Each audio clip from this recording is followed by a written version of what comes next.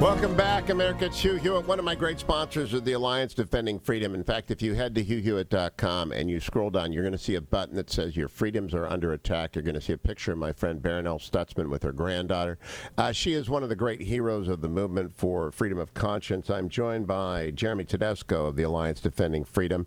He is, in fact, involved in similar litigation to Masterpiece Cake Shop and Arlene's Flowers. Good morning, Jeremy. Welcome to the Hugh Hewitt Show.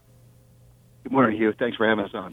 Tell me about Blaine Adamson and whether or not you think Masterpiece Cake Shop and the remand of Arlene's Flowers portends good for Blaine Adamson's case before the Kentucky Supreme Court.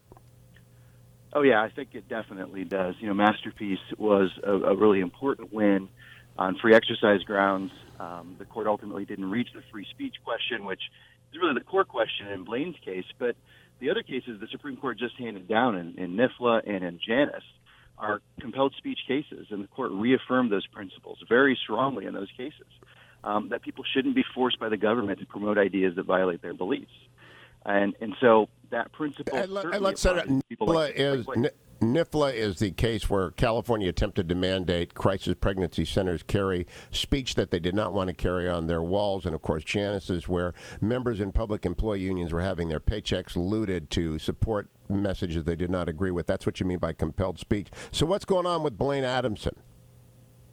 Well, Blaine's case is before the Kentucky Supreme Court, and it's been fully briefed. We're waiting for the court to set an argument date at this point. So sometime, hopefully this fall, we'll be able to argue Blaine's case at the Kentucky Supreme Court and get a ruling.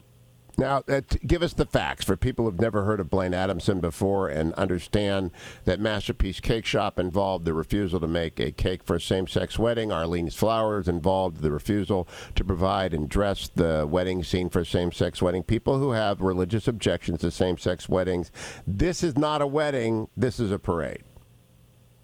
That's right. Blaine owns Hands-On Originals. He's always operated the business according to his religious convictions, and part of that means he always looks at every order that comes in, and he declines to print orders that violate his religious beliefs. And so this was just another one of the many T-shirts or other products bearing messages that he couldn't print because of his religious convictions. This one was a T-shirt celebrating the Gay Pride Festival in Lexington, Kentucky.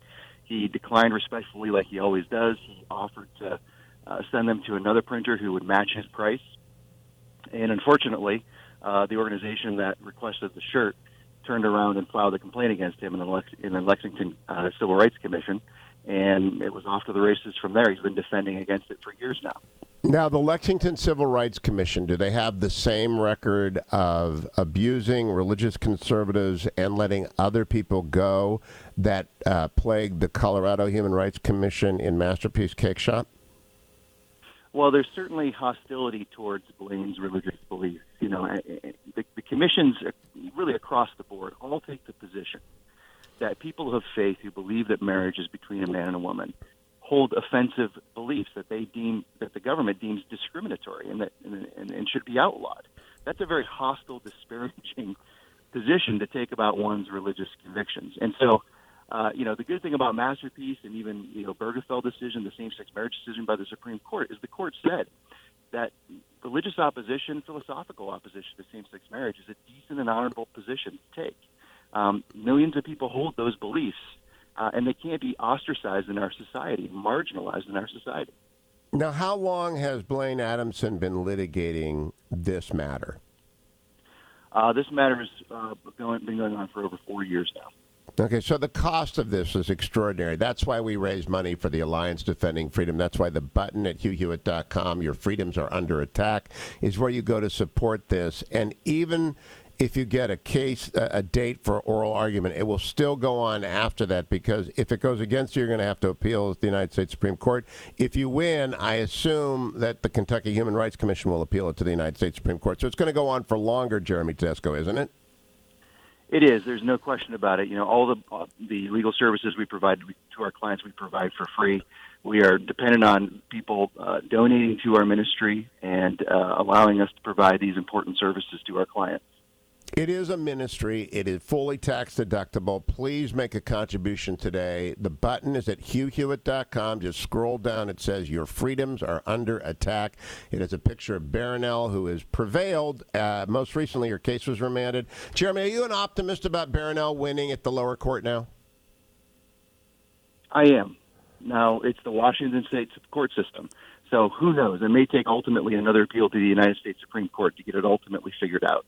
But the kind of hostility that Washington showed to Barronell is very similar to what was going on in Jack Phillips' case, and the Supreme Court says that the religious hostility there was impermissible, violated the Constitution, has no place in our society, and I think the same thing certainly was happening with Barronell. You just look at the Attorney General, sidestepping the entire complaint process for judging these kind of discrimination actions and just directly sending a letter to her after reading an article in the media and saying, you must cease and desist. And he's been actively pursuing her ever since. Please keep fighting the good fight. Help Alliance Defending Freedom America today. Your freedoms are under attack. The button is at HughHewitt.com. Act now. Jeremy Tedesco, thank you, my friend.